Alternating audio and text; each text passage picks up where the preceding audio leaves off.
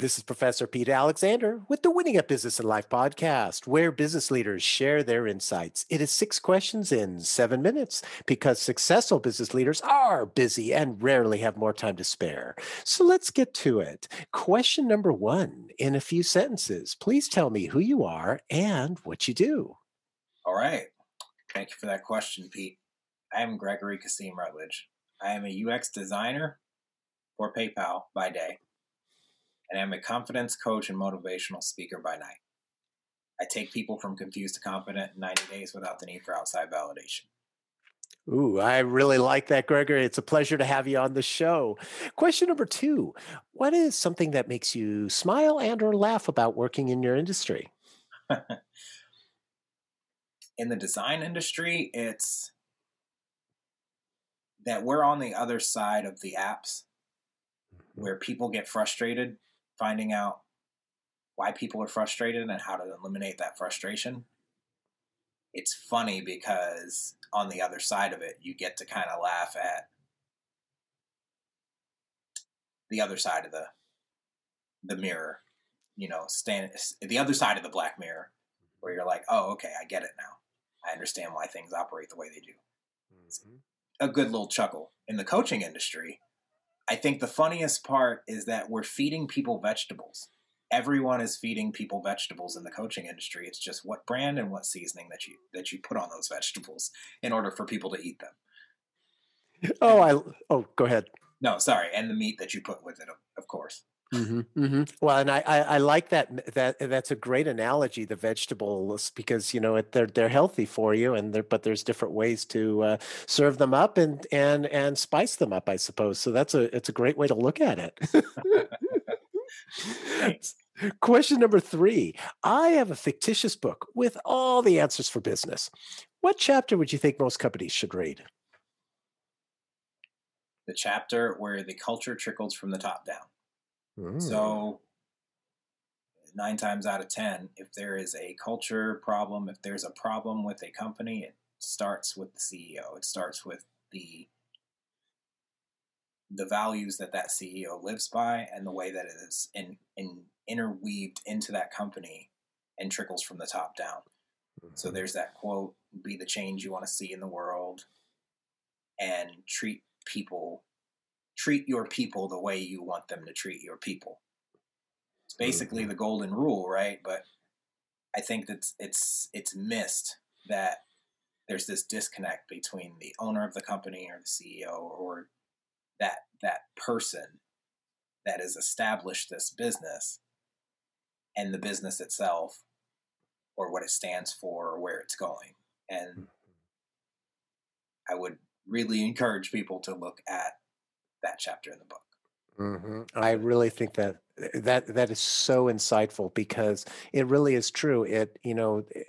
Anyone can want to feel a little bit appreciated and treated, well, and it doesn't take a lot for a CEO of a company to acknowledge somebody, one of the people down the organizational chart that's doing a great job, and it would mean the world to them. But so often that's forgotten, and I really think that your insight is wonderful on that. Thank you. Question number four, other than the generic work harder, have a great attitude, and care for customers, what advice would you give to other business leaders? I would say to deal with the imposter syndrome before it becomes the place that you lead from. So we skip over mindfulness so many times, and this just kind of ties into the last question. If we're aware of who we are, what we want, where we're going, why we're doing something, if we have those principles in stone, and it just helps build that confidence so that we're not leading from insecurity or a place of fear. We're leading from a place of trust. And this is why I do what I do. This is why I have the trust that I do, because these principles are the guidelines that I follow in my life and my business. And the other thing I will say is learn to communicate. It's proven that learning how to speak and articulate your decisions, or your just learning to articulate in general, can increase your value by 50%. Mm-hmm. Um, I, sorry. yeah. No, no, I was just going to say, the 50%, I mean, I think it's probably higher than that. That's a conservative number, because if you think about all the different ways that one can communicate with others, if you can really effectively do that and do that confidently because you don't have that imposter syndrome, as you mentioned, I think that can make a huge difference. Am I right? Absolutely. Hmm. Hmm. Yeah. It's Oh, go ahead. We feel like an imposter because we haven't done it before, and we feel like, who are we to do what we're doing? The Hmm. only way to cure it, because essentially it's that energy is the same: imposter energy, anxiety, nervousness, fear. It's all the same energy, but when we relabel it as excitement, or we just take the action, right, it changes that energy to something that can be used rather than something that hinders and holds back. So just the action cures anxiety. If I just do it and I keep doing it, the law of averages will eventually take over there, and I'll find myself doing better at and learning. Even though I don't realize I'm learning, I'm still learning as I go. Hmm. I really like that too, and it's that taking that action, and I like to also think of fear as a four-letter acronym: fictional evidence appearing real. And we so often are fearful about something that may or may not happen, and it lets us get into this stuck state instead of a state of action, as you're suggesting. So I think that that's really insightful. I love that you used an acronym.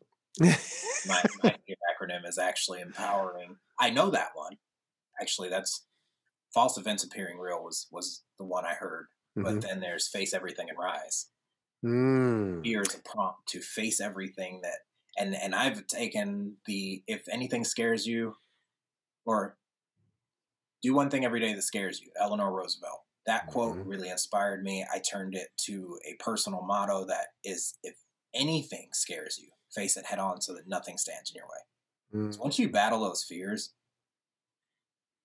I mean, it's like taking a cold shower in the morning. That priming exercise. Once I've done that, nothing else is going to be as hard as that was in that day. So, Very, very true, and very insightful. And thank you for teaching me a couple different of those acronyms. I like that. Question number 5: okay. what other business leader like yourself would you like to acknowledge and invite to be on my podcast? So I have a few people in mind. First one that comes to mind is my business coach, James Hilliard. He has been an integral part of my last 6 months, actually almost a year now. But I remember him from when I was barista at a software company. I got moved up, and it just started my journey. But I remember him stopping one day and saying, "What are you doing?"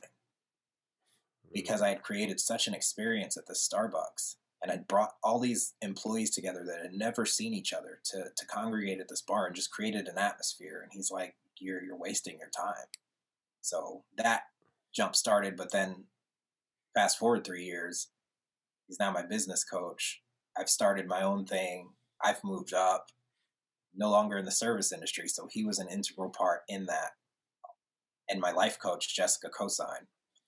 Then there's other people that have been integral parts of my journey, but they're all comfortable on camera. They're all very business minded, dynamic leaders. So there's Everett Swain, Nandi Manning, Tracy Lovejoy, Shannon Lucas, Lee Andrees, and Lauren Grief.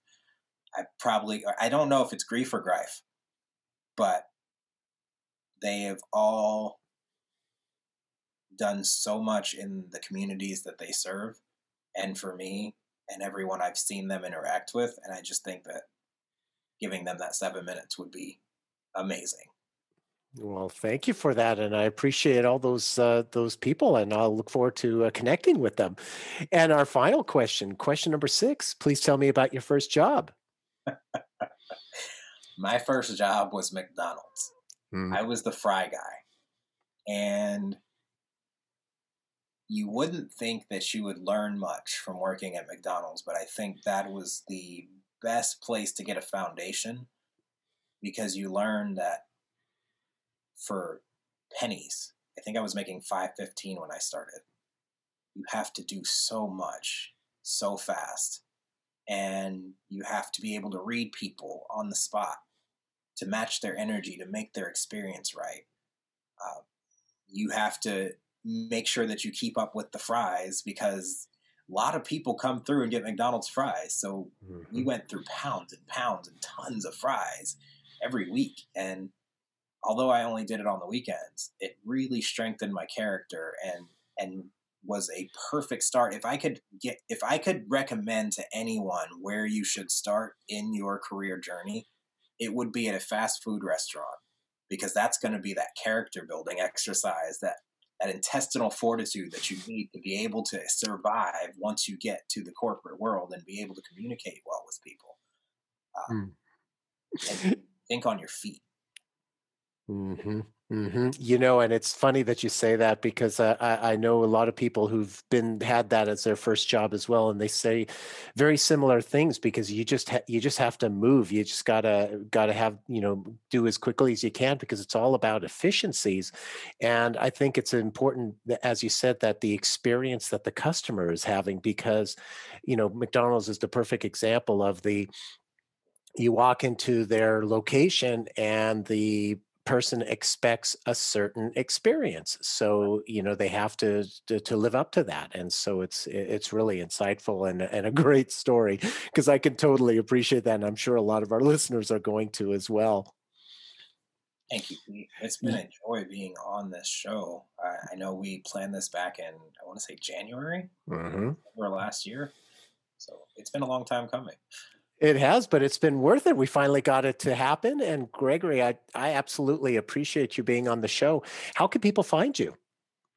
So I run my Facebook page like my landing page for like my website. So all the coaching stuff is on Facebook. You can find me under my full name, Gregory Kasim Rutledge. On YouTube, it's GWiz Insane is the channel. I am on TikTok, Question Everything LLC. And Instagram, I believe, is GWiz Inquisitive.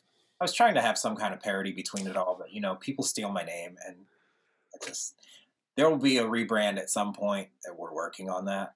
But yeah, those are the places you can find me. And then, of course, here on LinkedIn, I've become sort of the LinkedIn guy in my field. At least that's what they used to know me as. Now they know who I am, but it started as, hey, you're the LinkedIn guy. So you're on LinkedIn. I'm under my full name as well. Perfect. This is Professor Pete Alexander with the Winning at Business Life podcast. Thanks for listening.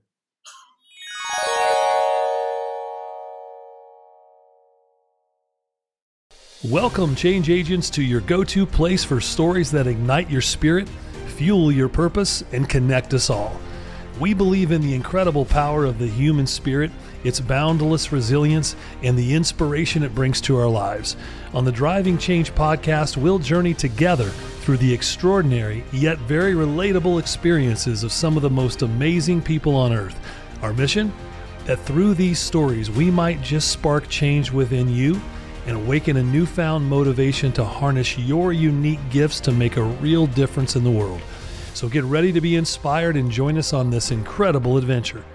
You can find the Driving Change podcast on Apple Podcasts, Spotify, iHeartRadio, or wherever you love listening to your favorite podcasts.